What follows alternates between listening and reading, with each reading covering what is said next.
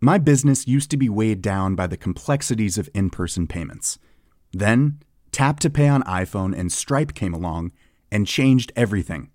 With Tap to Pay on iPhone and Stripe, I streamlined my payment process effortlessly. Now I can accept in-person, contactless payments right from my iPhone. No extra hardware required. What's truly remarkable is how I can cater to all of my customers' payment preferences. Whether they're using cards, Apple Pay, or other digital wallets, Tap to Pay on iPhone and Stripe ensure a smooth checkout experience every time.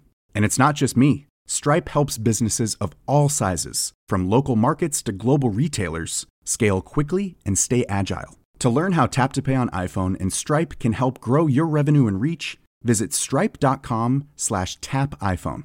Hiring for your small business? If you're not looking for professionals on LinkedIn, you're looking in the wrong place. That's like looking for your car keys in a fish tank. LinkedIn helps you hire professionals you can't find anywhere else, even those who aren't actively searching for a new job but might be open to the perfect role. In a given month, over 70% of LinkedIn users don't even visit other leading job sites. So start looking in the right place. With LinkedIn, you can hire professionals like a professional. Post your free job on linkedin.com/achieve today.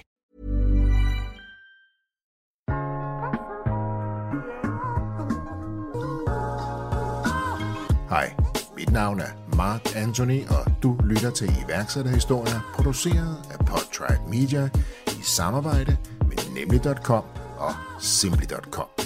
I dag skal du høre om Bonsair, fortalt af Ulrik Svarer. Bonsair er et specialiseret SEO-bureau, der kæmper for at skabe fremtidens marketing. De startede på en kaffebar på Frederiksberg, hvor ejeren var okay med, at de brugte det som kontor, hvis de bare købte kaffe, mens de knoklede hårdt for at bygge virksomheden op. Og selvom vi ikke skal længere tilbage end 2017, hvor driften foregik på kaffebaren, er de her i 2021 over 60 ansatte.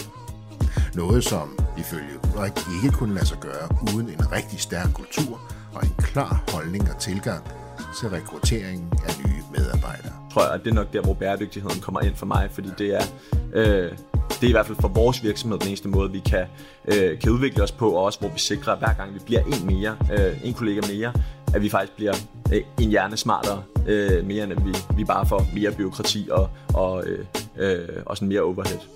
Det lader sig ikke så meget at sige, en rigtig god fornøjelse. Ulrik, ordet er dit. Jamen, altså Bonsair er jo et bureau.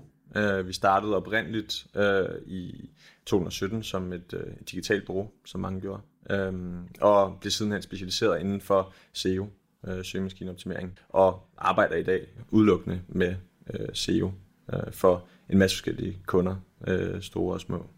Og SEO, det er jo noget, som næsten er på alles læber, eller måske bør være på alles læber, ikke? Altså Search Engine Optimization. Og vi skal ligge øverst, vi skal ligge først, vi skal blive set, og det skal gerne blive til endnu mere forretning. Præcis.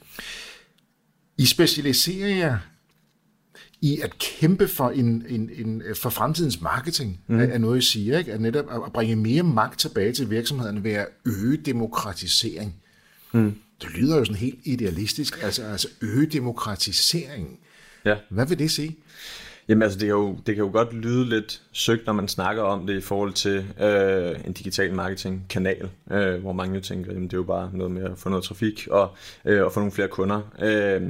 Jeg tror, at det vi mener med demokratisering, det er, at vi vil gerne for virksomhederne gøre det mere tilgængeligt og komme ind og ligesom markedsføre sig selv digitalt. Så altså, vi vil gerne øge det her digitale ejerskab og hjælpe virksomhederne med at tage en lille del af deres marketingbudget tilbage igen, kan man sige. Fordi det har jo været sådan altid, tror jeg næsten, jeg vil sige, at man jo typisk er gået til nogen, der hænger plakater op for mange år siden, og så var det jo den måde, man markedsførte sig på. Så kom der nogle blade, som man jo så også kunne markedsføre sig i, med nogle helsidesannoncer. Så kom der nogle aviser, og så har der jo været en løbende udvikling, hvor at der jo så også er kommet de her mediebrugere til, og radioen og fjernsynet og alle de her ting, som jo hele tiden har været den sådan powerbroker, kan man sige, der har stået sådan lidt midt imellem, hvor man som virksomhed har været nødt til ofte at tabe 100% ind i den her sådan magtdynamik, kan man sige. det er lidt det samme, vi også ser i dag med Facebook og med Google og med LinkedIn for den sags skyld, som jeg synes alle sammen er effektive kanaler, gode kanaler. Og jeg tror ikke, vi ser os selv som en konkurrent til dem. Men jeg tror, at det vi gerne vil, det er, at vi vil gerne komme ind og udfordre virksomhederne lidt på deres tilgang til det her med at lege i forhold til at eje, og hjælpe dem med at styrke deres digitale ejerskab, kan man sige, og eje mere. Ja, det digitale ejerskab og lege i stedet for at eje, og så sige lege, er det med G eller med J her? Jamen det kan jo være begge. Okay. Jeg tror, jeg vil sige med J. Med J simpelthen. Ja. Så okay, så lege deres markedsføring. Okay, og så netop det her med at hjælpe nogle af jeres kunder med at få nogle af pengene tilbage, så at sige. Mener du her, at få mere for pengene, eller kunne investere lidt mindre, men med større effekt? Er det du taler om? Jamen altså, jeg tror, jeg mener, at hvis jeg som virksomhed, lad os sige, at jeg havde en webshop, der solgte løbesko, så er det jo ret nærliggende for mig at gå ind og markedsføre mig selv med nogle Google Ads, hvor jeg ligesom får drevet noget hurtig trafik fra de folk, der er ude og søge efter løbesko. Jeg kan også lave nogle Facebook-annoncer, hvor jeg jo også ligesom får mine produkter ud til den målgruppe, jeg gerne vil markedsføre mig selv overfor, og så er der jo forskellige niveauer, kan man sige, af kompleksitet i forhold til hvor stort et page setup man gerne vil bygge. Men jeg tror, at det vi snakker om med at lege og eje, det er jo mere det her med, om man committer sig til den her betaling for at få trafikken. Fordi når jeg markedsfører mig selv på Facebook, så går jeg jo i teorien ind, og så laver en aftale med Facebook, hvor jeg siger, at jeg vil gerne for 10.000 om måneden lege den her mængde trafik. Lidt ligesom hvis jeg lejer en lejlighed. Og hvis jeg stopper med at betale til Facebook, så forsvinder trafikken også. Lidt ligesom min lejlighed vil forsvinde, hvis jeg stopper med at betale en husleje. Der vil vi gerne i stedet for lidt mere være den her sådan, fabrik for virksomheden, hvor man så ligesom kommer til os, man betaler en ydelse til os, men i stedet for, at vi så ligesom, returnerer noget trafik på den her sådan, lejebasis, så vil vi gerne hjælpe virksomhederne med at opbygge deres eksisterende hus, kan man sige. Noget, de ejer i forvejen. Så vi bygger en carport på og hjælper dem med at måske at lave en overbygning digitalt, kan man sige, og for at lave koblingen tilbage, så er det der, vi hjælper med at lave noget reelt indhold til deres blog for eksempel, eller til deres hjemmeside generelt, som de selv har fuld ejerskab over, og det er noget, der vil blive indekseret i søgemaskinerne, lidt tilbage til søgemaskineoptimering, så man kommer frem i de her organiske resultater på Google, der ikke er betalt for. Det vil sige, hvis man stopper med at betale til os, så har man jo den her vedvarende trafik. Og det er sådan lidt der forskellen ligger for os, tror jeg. Det er jo en jungle for rigtig, rigtig mange mennesker. Ikke? I gode gamle dage, så var der nogle søgemaskiner, det du tastede ind, det var det, du fik svar på. Det er jo ikke helt det, man kan forvente i dag, fordi der er jo Google AdWords, der er annoncering, der er mange forskellige ting og sager, så nu er jeg så gammel, jeg kan huske nogle af de første søgemaskiner, ikke? Og hvis jeg nu indtastede isvafler, så vidste jeg, at jeg fik et svar, der passede til isvafler. Yes. Og det er jo ikke rigtig sådan længere, selvom mange siger, at det er det jo. Hvis jeg taster isvafler, så får jeg jo mange interessante svar, som jeg måske selv tænker, hvad har det med isvafler at gøre? Så hvordan navigerer man igennem den her jungle? Hvis jeg sidder som ung eller moden iværksætter, og jeg skal starte op, og jeg skal ud og sige, SEO, det har vi hørt om, det skal vi, det er vigtigt. Hvordan kommer jeg bedst fra start? Jamen altså, jeg tror, det afhænger jo af, hvad er det for en virksomhed, du sidder med. Der vil være nogle tilfælde, hvor og der har en masse tilbage på kontoret, der nok vil sidde og rive sig selv i håret, men der vil være nogle tilfælde, hvor er faktisk rådet til ikke at investere i SEO. Det afhænger meget af, om man har et produkt, der er efterspørgselsbaseret, eller om du på nogen måde kan tappe ind i en eksisterende efterspørgsel.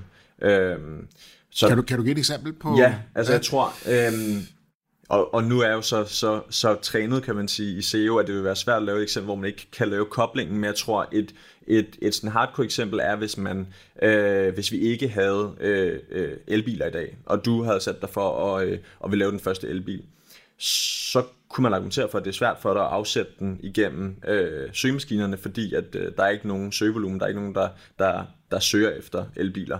Så der vil den sådan direkte kobling, kan man sige, den sådan transaktionelle søgning, ved i teorien ikke være der. Hvad skulle jeg så gøre? Altså, nu står jeg med en elbil, inden markedet er klar, eller måske har hørt særlig meget om elbiler, men jeg tror på det. Så nu vil jeg gerne have, at folk de bliver klogere på elbiler. Hvad gør jeg så i stedet for?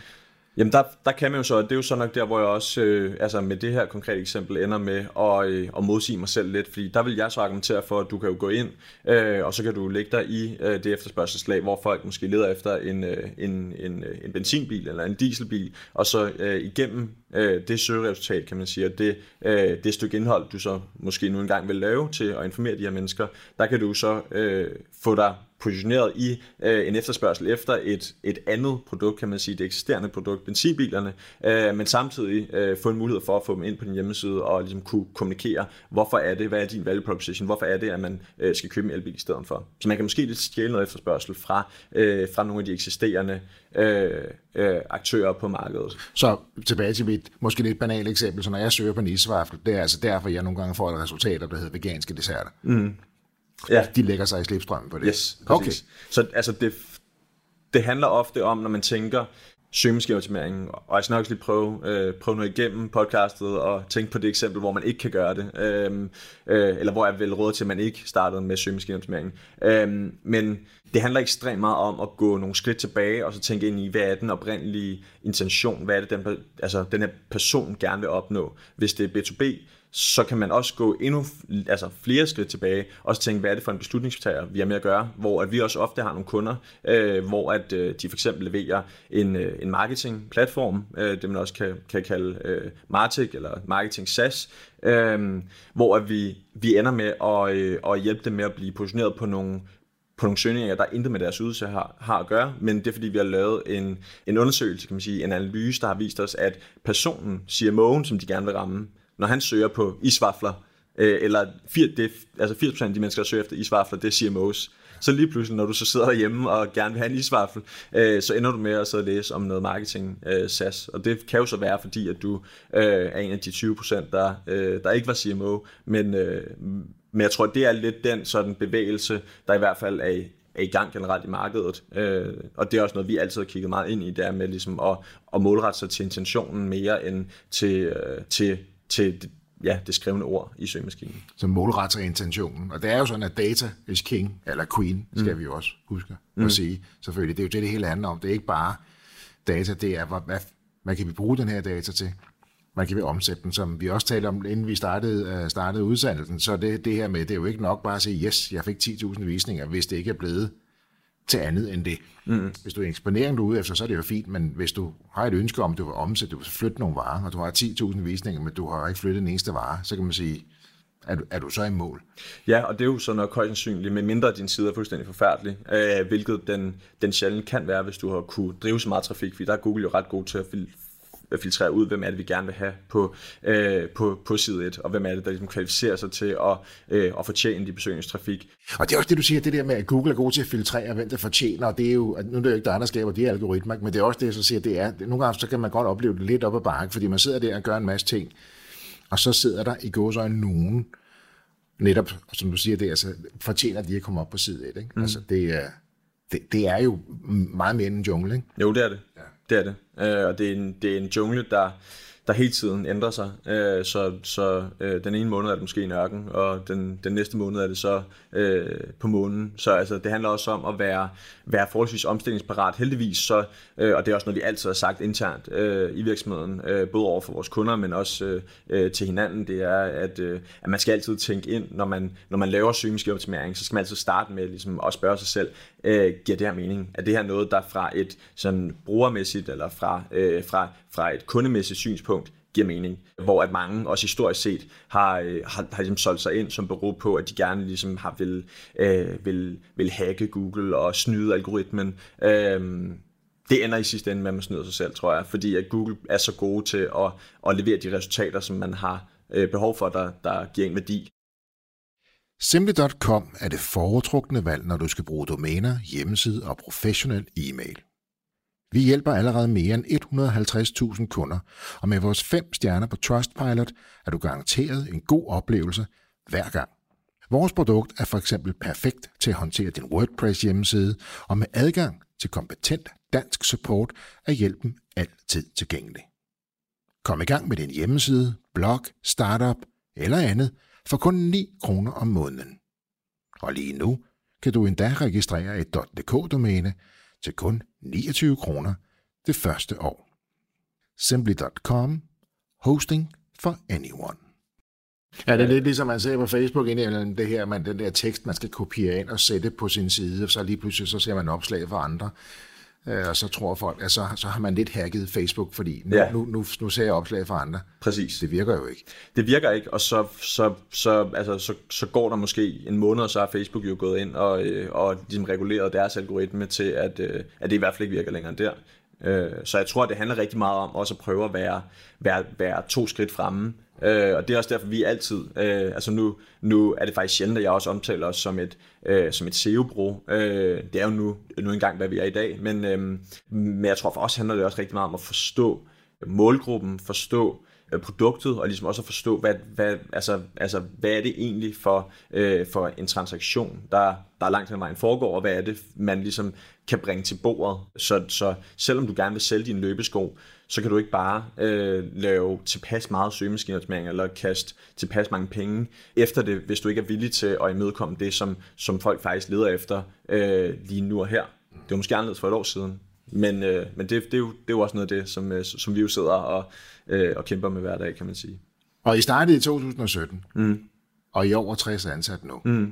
Så der er jo tydeligvis behov for et bureau som jeres. Der er behov for de ydelser, de services, som I tilbyder.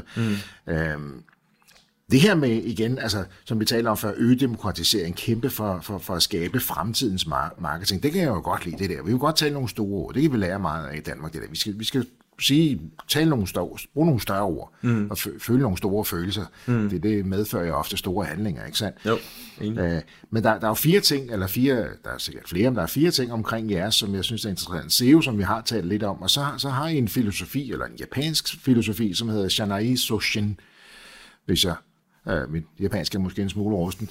Men Shanai Soshin er en vigtig del af jeres kultur. Hvad er det? Jamen jeg tror, det er, sådan helt kort sagt, så er det en tilgang, der ofte er blevet praktiseret i japanske virksomheder, hvor at man sådan helt kort sagt fokuserer på at ligesom få frem indenfra, kan man sige. Så det er den her tilgang til, at man sindssygt gerne vil skabe sin fremtidige organisation med afsæt i de kollegaer, man har i dag, kan man sige. Så det er den her tilgang til, at man ligesom kommer ind i en sådan entry-level rolle i virksomheden, forstår ligesom sådan det helt basale, og så derfra vil man så ligesom blive forfremmet op. Så når vi for eksempel skal ud og bruge en ny leder til et team internt, så vil vi altid også køre en intern rekrutteringsrunde, så vi har ikke nogen ledere eller leads eller leadership-roller generelt, der er blevet trukket ind udefra. Det stiller selvfølgelig krav til vores kompetenceopbygning internt i virksomheden, men det er sådan lidt kort sagt, hvad det er. Det er den her idé om, at man forfremmer indenfra op, kan man sige. Ja, fordi netop det her med at kun at bruge interne ressourcer, kan man sige, vi har vel også brug for nyt blod en gang imellem, men Shanai Soshin er jo netop det her med promote from within, altså forfremme indenfra, og tiltrække det rigtigt, og så udvikle dem i kulturen, i organisationen, ikke? Og som jeg sad og læste lidt op på, så læner det sig op af den anden filosofi, eller element af filosofien, der hedder Shushin Koryo, som jo egentlig lægger op af den japanske lifetime employment, og de 2 ting handler jo sammen. Vi tiltrækker de rigtige mennesker, så vi kan udvikle dem, så de bliver her hele deres liv. Og det er jo en smuk tanke. Så længe man så vokser og har brug for flere, så får man jo også på den måde nyt blod ind, som igen kan vækste. Jeg kan også forstå, at alle på C-level i jeres organisation er startet som developer eller konsulent, eller i hvert fald sat til at gøre det i en periode. Hvorfor? Jamen jeg tror, meget af det kommer fra inspiration. Nu har jeg jo sprunget eller startet aldrig på universitetet, så jeg har haft meget tid til at læse en masse bøger tidligt, hvor jeg blandt andet har læst meget om Toyota og deres sådan historie, hvor at de havde i en lang overgang, der havde de en struktur, hvor at de havde ikke nogen direktører eller nogen, som var en del af managementteamet, der ikke havde stået nede på gulvet og samlet biler selv. Og det har jeg altid synes var ekstremt smukt, fordi det giver den der sådan forståelse af hele virksomheden holistisk. Det vil sige, man træffer aldrig nogen beslutninger uden at forstå, hvad har det her af konsekvens for alle i hele virksomheden i teorien, og gavner det her egentlig dem, der står og samler bilerne i teorien. Så jeg tror, det er meget med afsæt i den sådan fortælling, tror jeg, og det er blevet ekstremt inspireret af, men jeg tror, det, der har været den primære driver i det, det har også været, at vi bare har set, at vi har haft og været ekstremt heldige, at vi har fået nogle mennesker ind med rigtig, rigtig, rigtig meget ambition. Og jeg tror, at vi har altid samarbejdet rigtig meget, og det har gjort, at det har været ekstremt naturligt at ligesom styrke det samarbejde, og også på en måde skalere det samarbejde, i stedet for, at vi har følt, at vi skulle have nogle sådan nye perspektiver ind udefra, kan man sige. Det kan jo lyde lidt ignorant, men jeg tror, at formålet med det er, at vi gerne vil også langt til den vejen honorere den indsats, man lægger, hvor jeg i hvert fald altid selv har tænkt personligt, at det må da være det mest demotiverende, at man virkelig har knoklet og kæmpet, og så fordi man er ung, og der skal bruges en erfaren person, så trækker man en udefra ind over hovedet på en, som måske ikke har set de ting, som man selv har set, og har bevist sit værd på den måde, kan man sige. Og det er jo en virkelig smuk tilgang, det her med, at folk kan se deres fremtidsmuligheder, udviklingsmuligheder inde i organisationen, og har lyst til at blive der. Og så samtidig balancere det med, at vi skal have nyt blod, vi skal have mere viden. Men jeg tænker, i og med, at man vækster, så giver det jo sig selv, at vi skal have flere folk ind. Så handler det om at få de kompetencer og ressourcer ind. Men det er jo en interessant balanceakt, kan man sige. Ikke? Fordi hvornår vælger man indenfra, og hvornår hiver vi udefra, så at sige. Ja. Så det kræver det. Men en stærk kultur, altså en stærk funderet kultur, kan jeg høre, det er ret vigtigt for jer. Nu er det jo gået godt. Startede 2018 med 2 millioner, 2020 med 12 millioner, og 21 35 millioner ser det ud til i omsætning. I er gået fra ganske få til 60 siden 17. Og det hele startede jo på en kaffebar på Frederiksberg. Ja. Hvordan startede det hele? Ja, hvordan det startede? Det startede ved, at jeg havde en ambition, for jeg havde igennem noget af det, som jeg tidligere havde lavet kortvarigt, ligesom opbygget en forståelse for digital marketing generelt, og også ligesom, hvordan man kunne binde det sammen, både til ligesom at kunne få det til at fungere over for et B2C-segment, og samtidig også et B2B-segment. Så de her platforme var jeg ekstremt interesseret i. Jeg vil ekstremt gerne hjælpe nogle af de her platforme med også at lykkes med deres digitale markedsføring. Så helt oprindeligt var det egentlig bare en idé om, at jeg godt kunne tænke mig at være konsulent, og godt kunne tænke mig at komme ud og hjælpe nogle af de her virksomheder på konsulentbasis, indtil jeg ligesom fandt ud af, hvad skulle mit næste skridt være. Så jeg tror lidt, at jeg så det som, og det kan jo nok virkelig lønne lidt nu, men altså, jeg tror, jeg så det lidt som en form for sådan en kravlegård for mig personligt, hvor jeg ligesom kunne komme ind og prøve kræfter med det her med at lidt drive sit eget, og have sine egne kunder, og lidt gå og sådan justere på det. Så du sidder på en kaffebar, sådan lidt for dig selv og siger, at jeg vil være konsulent, jeg vil gerne hjælpe et par kunder. Ja, det tror jeg. Altså, jeg synes, det var ekstremt spændende. Og så tænker jeg, hvis jeg kan få penge for at sidde og arbejde med det her felt, som jeg synes er ekstremt spændende, så kan jeg så i mellemtiden ligesom finde ud af, altså sådan på det længere sigt, skal jeg nu ind på universitetet, som jeg har undvidet i noget tid, eller hvad skal det næste skridt være? Og der gik ikke mere end en måned før, at jeg havde fat i en af mine gode venner, som så kom med ind over, og så havde fat i en anden af mine gode venner, og så en tredje af mine gode venner, og så ret hurtigt sad vi så 3-4 mennesker på den her kaffebar. Og vi sad stadig på kaffebaren. Ja, det gjorde vi. Og det tror jeg også, der var en ret klar prioritering om, at der var ligesom den her, der var både en konsensus imellem os og ejeren af kaffebaren om, at det var fint, så længe vi bare købte noget kaffe.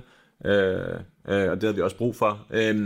Men der var også en rigtig fed energi. Det her med, at man ligesom kunne gå ind og ud og lige tage ud til et møde og så tilbage på kaffebaren. Så tror jeg også bare, det er jo nok også lidt, jeg kan mærke, at jeg prøver at tale ud om, det er jo også, der var også det økonomiske perspektiv i det, at vi investerede alle de penge, vi havde i vores sådan tech stack, kan man sige, og marketing stack. Ja, SaaS stack. Og hvad er det for dem, der ikke lige ved, hvad et SaaS stack er?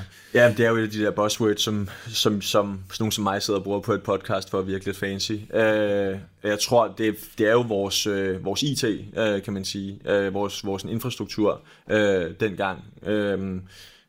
Som var både det system, vi brugte til at ligesom planlægge vores kunders arbejde, men også det, vi brugte til at markedsføre os selv og kommunikere ud til virksomheder igennem e-mails og alle sådan nogle ting. Så jeres lille budget, det gik i SaaS-stacket, det gik til kaffe, det gik til at få fat i kunderne. Yes. Hvornår begyndte I at tjene penge? Jamen altså, vi tjente egentlig penge fra den første dag, havde jeg nær sagt. Da jeg oprettede CVR-nummeret, så lavede jeg et LinkedIn-opslag, og så fik jeg med, at jeg gerne ville ud helt, altså sådan gratis og uforpligtende, og bare snakke med nogle virksomheder, og prøve ligesom at kigge sådan ind i deres setup. Så jeg tror ret hurtigt fik jeg den første kunde, kan man sige, da jeg bare var mig selv, og så derfra, da vi så gik til at være de der 3-4 stykker, der begyndte vi også at få en del kunder. Så altså, vi startede med i teorien 1 krone som et IVS dengang, og har faktisk den dag i dag aldrig tilført penge ind i virksomheden. Så 100% bootstrap. 100% bootstrap, ja. For en kaffebar på Frederiksberg. Yes. Men hør nu her, så begynder I at vokse. Og på et tidspunkt, så begynder I at fokusere på bæredygtighed. Altså den her tech-virksomhed, den her tech-advice-virksomhed, så begynder I at fokusere på bæredygtighed, og der begynder I at opleve en udfordring med at vækste bæredygtigt. Mm. Hvorfor var det vigtigt at vækste bæredygtigt, og hvad var udfordringerne?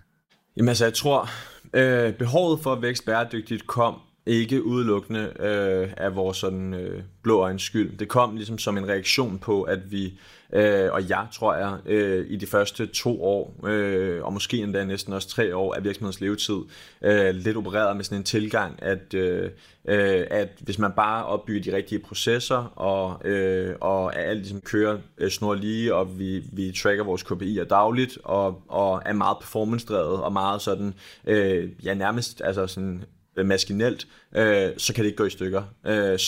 Så har vi ligesom kontrol, og vi kan ligesom iterere på vores processer og vores systemer og alle de her ting.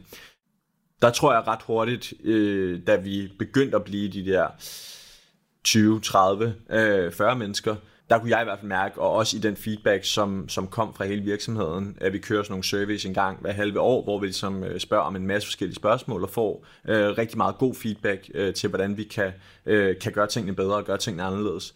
Der var rigtig meget feedback, der pegede på, at vi skulle have mere samarbejde i virksomheden, og at vi skulle åbne op for kreativitet, og at vi nok, at det med at sidde og arbejde i sådan et maskinelt setup, det kan godt være, at det udefra virker ekstremt kontrolleret og meget sikkert, men altså når du sidder der som konsulent og lige er startet på dit første eller andet job, så bliver det også ret hurtigt ret kedeligt, fordi man vil jo gerne ligesom kunne bygge sine egne ting, og man vil gerne kunne også bruge den kreativitet, som man jo har tillært sig eller har sådan helt oprindeligt. Så jeg tror, det var et undertryk, der kom i virksomheden, hvor at folk også hjalp med at langt hen ad vejen fortælle mig og de andre, at der er behov for det her. Så medarbejdere oplevede måske, at det var gået lidt for stærkt, at det gik godt, men det var gået lidt for stærkt. Nogle af dem var måske blevet en lille smule glemt i det her. Det her med plads til den enkelte kreativitet. Hvad er det nu lige, vi er en del af?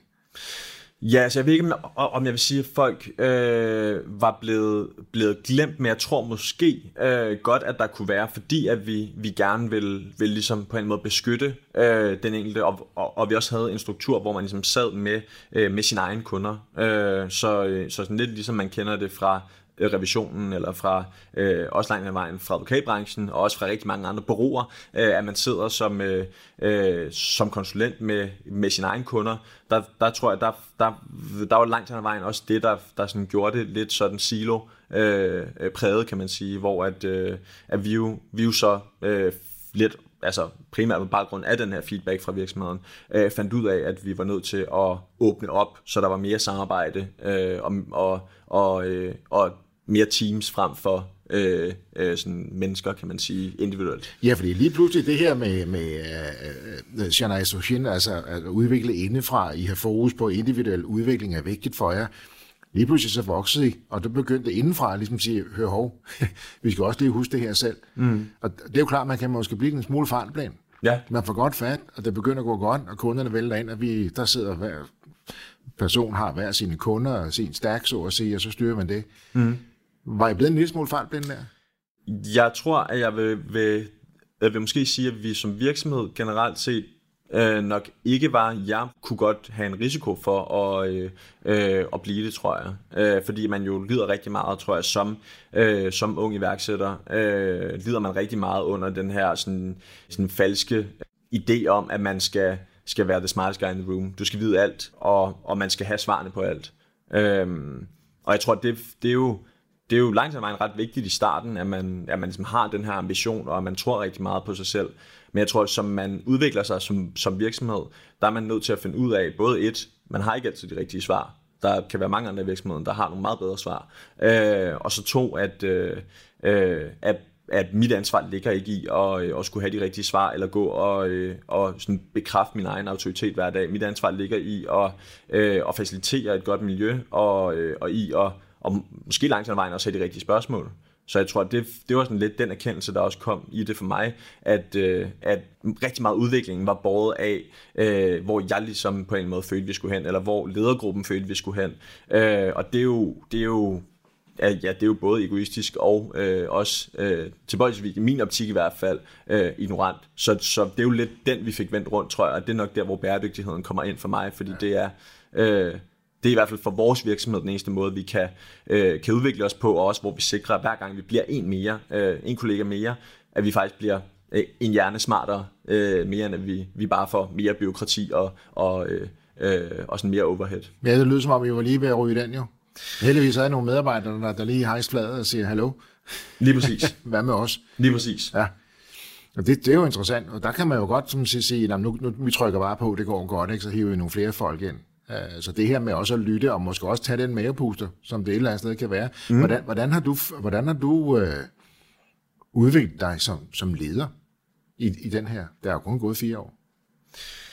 Jamen altså, det er et sindssygt godt spørgsmål. Jeg tror, at jeg har altid haft ekstremt meget fokus på selv at udvikle mig selv i takt med virksomheden, kan man sige. Så jeg føler et kæmpe ansvar, og det er også noget, som Spotify CEO blandt andet har sagt, det her med, at man skal hele tiden huske på, at bare fordi man har en titel, og fordi man har en rolle, jeg er CEO, så er det ikke det samme ansvar, og det er ikke det samme indhold, der er i min rolle, kan man sige. Nærmest på kvartalsniveau, så stiger forventningerne, og ansvaret stiger også. Så jeg tror, at det, jeg har haft ekstremt meget fokus på, det er hele tiden at prøve at være 2 skridt foran, og prøve ligesom at finde ud af, hvordan kan jeg allerede nu, nu er vi jo i 3 markeder, og hvis vi sindssygt gerne fortsætte vores vækst, også ind i næste år, hvordan kan jeg allerede nu være et par skridt foran, og ligesom også tilegne mig den viden og den forståelse og det menneskesyn, som det kræver at være en leder og have den rolle, som jeg har til den tid. Men det er jo vigtigt også at udvikle sig selv. Altså, ikke, det er det vigtigste. Især når der går hurtigt. Ikke? Og netop det her med rolle, det er jo det, som jeg indimellem også nævner, det er måske vigtigt at fokusere på værdi en rolle. Ikke? Mm. Og måske mere på funktion end på titel. 100%. Så hvis man fokuserer mere på værdien af den enkelte medarbejder og medarbejderens funktion, kan man sige, mere end en rolle og titel. 100%. Bruger I også uhensigtsmæssigt meget tid på at købe firmajulegaver, gløgg og æbleskiver til en hyggestund eller drikkevarer til firmajulefrokosten? På nemlig.com Erhverv finder du alt til julen i virksomheden, leveret direkte til firmaadressen i det tidsinterval, der passer jer. Opret en erhvervsprofil på nemlig.com og brug koden iværksæt, så får du en gave med din første ordre. Gør julen lidt nemmere med nemlig.com Erhverv.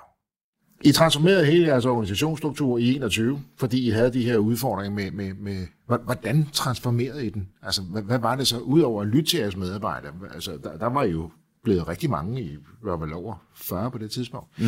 Så hvordan transformerer man igen? Skønt stort ord. Hvordan lytter man til medarbejderne og transformerer? Hvad var den nye organisation? Hvad blev den nye kultur? Det er et sindssygt godt spørgsmål også.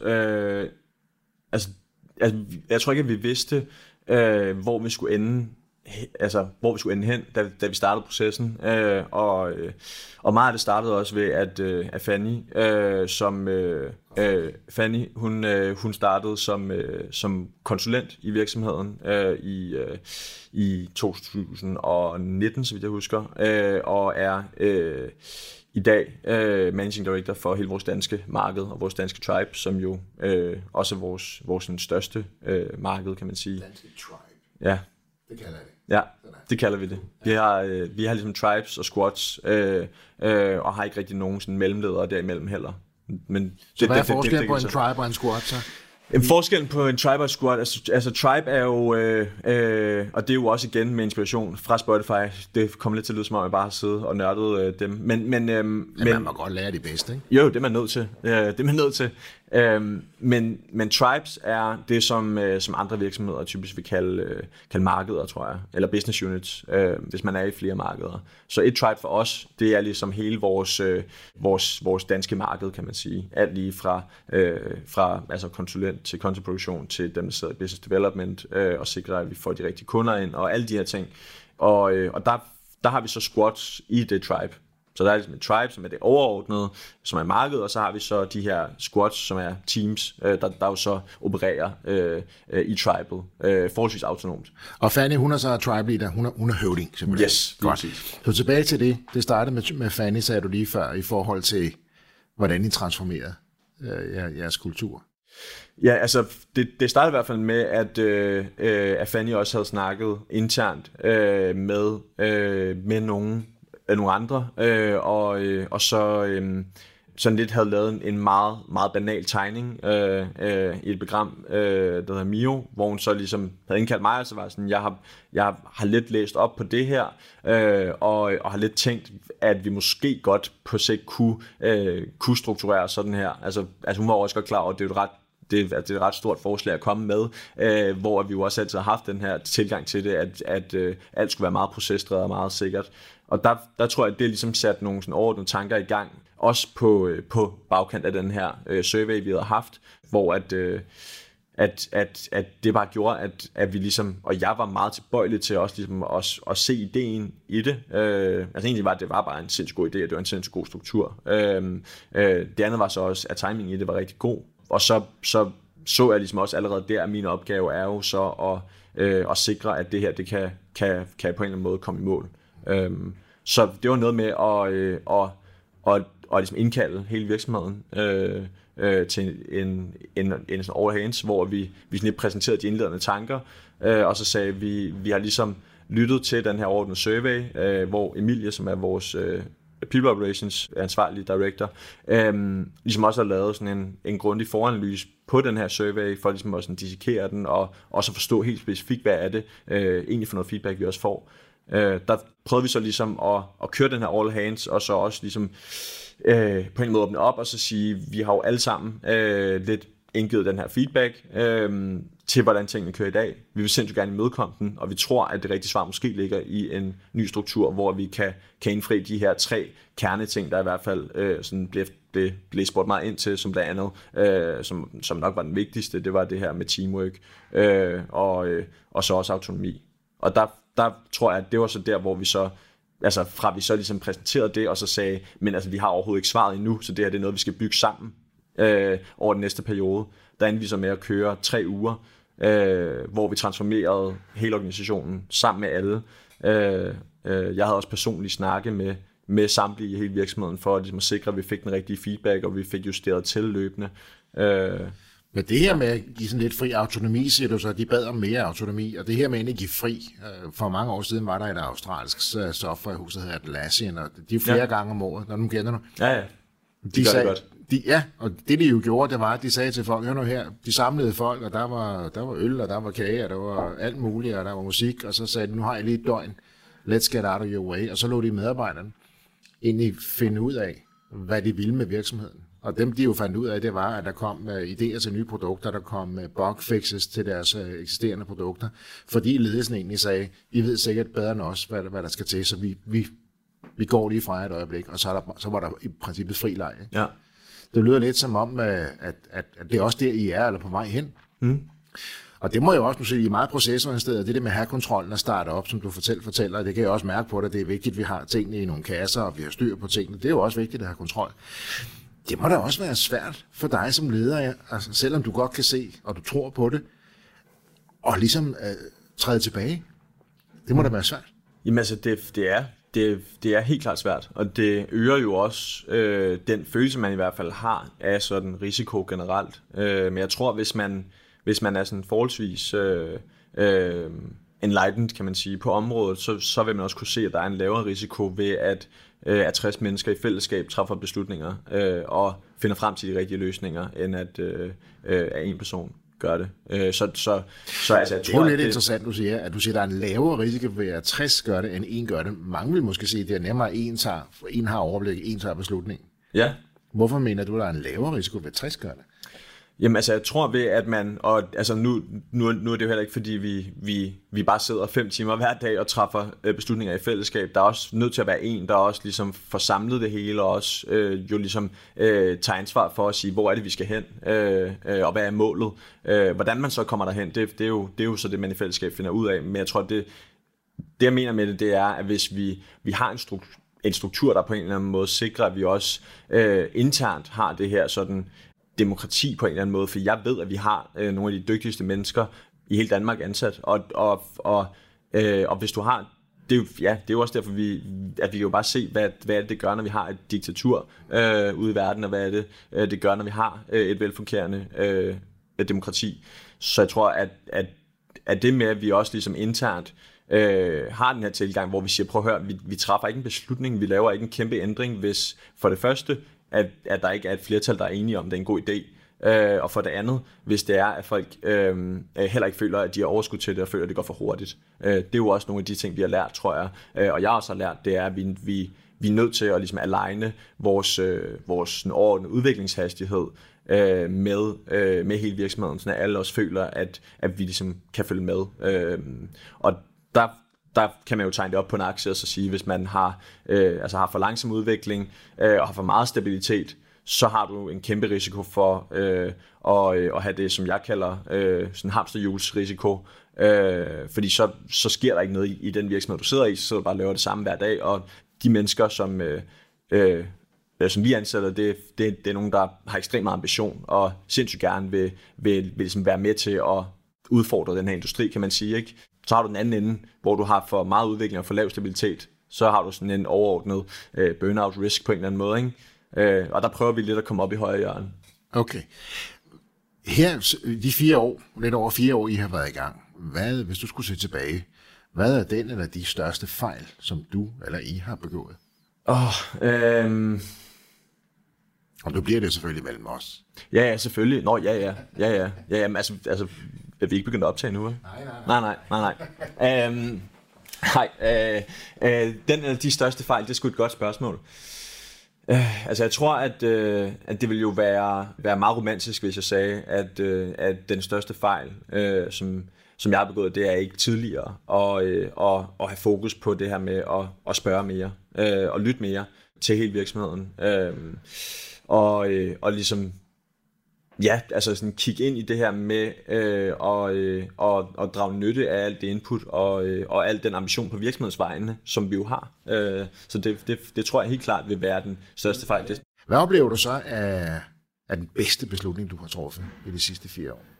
Jamen, altså, jeg tror faktisk, hvis jeg skal være helt ærlig, så tror jeg rigtig meget af det er på en eller anden måde centreret omkring den her transformation, for jeg tror, det kommer til at være sådan et på en eller anden måde et sådan, altså en kæmpe milestone for virksomheden, også i fremtiden.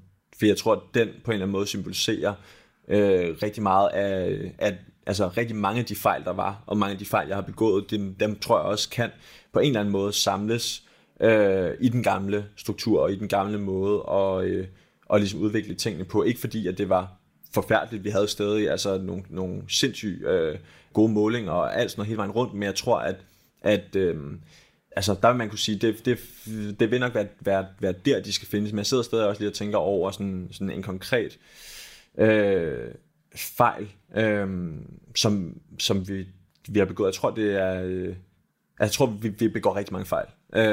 Og jeg tror, at grund til, at jeg har svært ved ligesom at trække den frem, er fordi, at jeg tror, vi ligesom altså ret ofte starter med, altså hvis vi har en idé, eller vi har et eller andet, vi gerne vil prioritere, eller noget, vi gerne vil gøre, så i stedet for, at vi ligesom bygger det op som altså, og bygger en kæmpe rampe til det, så skyder vi bare afsted med det samme. Og så tror jeg måske ikke, at vi ligesom mærker konsekvensen af fejlen på samme måde. Fordi at vi sådan lidt får lavet den her sådan rekognoscering, kan man sige, i militærsprog, inden at vi ligesom formår at begå fejlen. Men altså, vi har begået fejl. Vi har også begået nogen, der vil være værdige til de spørgsmål. Men jeg prøver lige at komme på det. Ja, det er okay. Det er okay. Se her, nu nærmer vi os slutningen på denne episode af iværksætterhistorier. Hvis du skulle give 1 eller 2 rigtig gode råd til andre iværksættere, hvad vil det så være? Jeg tror, det første, det vil være, at man skal lytte til både sine kollegaer, man har i dag, måske, hvis man sidder alene, så sine fremtidige kollegaer, og alle sammen. Så meget man overhovedet kan. Man skal lytte mere, end man taler. Det er sådan den første, tror jeg, det har jo også lidt været temaet i dag, tror jeg. Og så tror jeg, at det andet råd er også, at man skal ligesom prøve at finde ud af, hvad er det egentlig for en sådan overordnet kamp, man også kæmper som virksomhed. Fordi for os, der handler det ikke bare om at være det bedste bureau, eller det mest rentable bureau. Vi har ikke været særlig rentable i nogle af vores år. Der tror jeg mere, at det også handler om at ligesom finde noget, som man synes er sjovt, både i starten, men også i længden. Så man ligesom, altså, også down the road, selvom der er de her udfordringer, har de her sådan, har noget at vågne op til, som man brænder for. Og nu I er gået fra 1 til 2 til 3 til over 60 medarbejdere på 4 år. Og du siger samtidig også, at I ikke har været særlig rentable, men det går jo rigtig godt for virksomheden. Forklar lidt det. Jamen altså, jeg tror, det er jo en overordnet prioritering, kan man sige, i forhold til, hvordan vi har valgt at gerne vil vækste, hvor vi jo, vi har aldrig kørt med et decideret underskud, men jeg tror, vi har i starten i hvert fald af vores levetid prioriteret og vækste, fordi vi ligesom følte det her ansvar for at komme ud i markedet og tage os om de her kunder, som i min optik ikke fik hvad de fortjente. Så altså, der var det her med væksten, kan man sige, at komme ud og hjælpe med det, vi følte, vi kunne hjælpe med så hurtigt som muligt, var for os et stort ansvar. Mere end det var, at vi skulle tjene penge nu og her. Og det er jo også lidt tilbage til det, vi snakkede om indledningsvis, inden vi begyndte at optage det her med, at man er jo opdraget det her også, med at hvis man ligesom har kunne købe nogle ting billigt, så skal man sælge dem lidt dyrere, og det er sådan den klassiske forretningsperson, der har den tankegang. Men det tror jeg også lidt er ved at blive sådan lidt udvandet. Det ser vi både med sådan alle de her funding cases generelt, især også nu på SaaS-scenen, men jeg tror også det med at forstå, at man også nogle gange ligesom er nødt til at investere ind i noget sådan langsigtet bæredygtighed, fordi så skal både rentabilitet og vækst og alt, hvad man ligesom går og drømmer om, det skal nok komme. Det kræver noget is i maven. Det kræver noget is i maven. Og turde bruge de fleste af pengene og tænke sig på langsigtet bæredygtighed, og så blive ved med at tro på, og så skal det nok komme. Det kræver noget is i maven. Ja. Respekt for det. Jamen tak. Se, I er også startet i Sverige nu, og I er skrevne på jeres lejekontrakt på jeres nye kontor der via en mobiltelefon. Du så det ikke. Du ansætter også de første 4 mand i Sverige online, altså også her under corona. Så nu er I også etableret i Sverige. Ja. Næste. Og Norge jo. Og Norge nu her også. Ja. Og hvad så? Jamen altså, det er jo noget, vi sådan løbende finder ud af, tror jeg, når vi også føler, at vi er klar til det. Altså jeg tror, det har været hårdt i år, både at åbne Sverige op, og også at åbne Norge op, samtidig med, at vi jo også har kørt den her transformation, og der også har været noget corona. Og det var jo lidt det, der var det spændende med Sverige. Det var, så som du også selv siger, at vi var nødt til at åbne op, fordi vi havde taget en beslutning om det, og committet os til at gøre det, og så gør vi det også. Og der var lockdown i februar, da vi begyndte at åbne op. Så altså alt med at finde kontor, alt det juridiske, alt med etablering af selskab generelt også, og ansættelse af de første medarbejdere, det var alt sammen digitalt. Og det er jo super underligt, når man så har det første kick-off-møde, og sådan, nu er vi i gang, hvor man så sidder digitalt, og reelt aldrig har mødt de her mennesker. De endte så med at være de bedste ansættelser, vi kunne have lavet, hvilket jeg er sindssygt glad for. Men det viser også bare, hvad er det, man kan, hvis man ligesom går til en opgave og bryder den helt ned, og ikke har de her sådan forudindtagede holdninger om, hvordan bør vi åbne et marked, og hvor mange penge og ressourcer bør vi bruge på det. Så på den måde har I også lært ret meget af de seneste 18 måneder, kan man sige. Jamen, det har vi. Ja, det er fantastisk. Så vi har talt lidt SEO, så har vi jo talt Janais Sochin, altså det der med at egentlig at få frem og udvikle indenfra. I fokuserer på individuel udvikling og en decentraliseret udvikling. I etableret jer 3 lande. I har ikke været særlig rentable, fordi I tror på den langsigtede bæredygtighed. Og så kæmper I for den her demokratisering i forhold til den digitale markedsføring. Et til råd, som jeg i hvert fald... Der fik jeg lige trigger der. Ja, præcis. Jeg tror, noget af det, der er allervigtigst, og noget af det, jeg altid har tænkt rigtig meget over, som jeg også gerne vil dele, det er sådan en ret simpel analogi med, at tilgang, kan man sige, teori om, at når man gerne ligesom vil have en udvikling, og gerne vil igennem en proces, så har jeg altid tænkt meget på det som at kløve brænde. Der til dem, der nogensinde har gjort det, der skal man ligesom stille den stup, man gerne vil kløve oven på en anden stup. Og der er det så også ret almen kendt, at man skal med sine øjne sigte på toppen af den stup, som den stup, man kløver, står ovenpå. Fordi så psykisk, så sigter man ligesom igennem kløvningen, kan man sige, i stedet for at man sigter på toppen, hvor dem, der har prøvet at sigte på toppen, de kender også det stød, man får i armen af at gøre det. Så jeg tror, at det er nok også et af mine råd, noget af det, jeg har lært, det er, at man skal huske altid, uanset hvad man gør, om det er, at man er i gang med at køre en fundingrunde, eller om man skal lave sin første salg, eller ansætte sine første kollegaer, så er det at ligesom fokusere på toppen af den stup, som stupen står ovenpå, så man ligesom kløver hele vejen igennem, og ikke tænker, nu skal jeg have en god jobsamtale, hvordan gør jeg det godt? Man skal ligesom hele tiden tænke, jeg skal have den rigtige person, der passer ind i vores kultur. Så hvordan kløver du det hele i et hug? Hvad ligger der på den anden side og venter? Det er det, man skal fokusere på. Præcis. Så se forbi den umiddelbare udfordring. Yes. Og fokusere på det, der ligger på den anden side, som du ønsker at opnå. Fordi så har du også mere drive igennem den umiddelbare udfordring. Og så har du mere drive.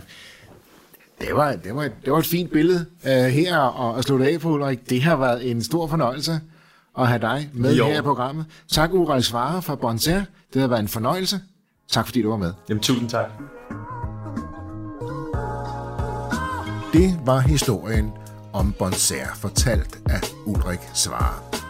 Hvis du også har en iværksætterhistorie, som du virkelig brænder for at fortælle, så hop ind på vores hjemmeside, udfyld vores formular, og så er det måske dig, vi tager fat i. Ellers er jeg ikke mere at sige i dag end tusind tak, fordi du lyttede med. Kan du nu have en rigtig god og entreprenant dag, til vi lyttes ved igen. Hej.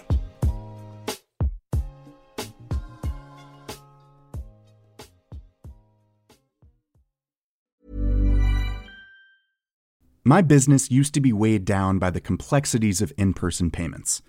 Then, Tap to Pay on iPhone and Stripe came along and changed everything. With Tap to Pay on iPhone and Stripe, I streamlined my payment process effortlessly. Now I can accept in-person, contactless payments right from my iPhone. No extra hardware required. What's truly remarkable is how I can cater to all of my customers' payment preferences.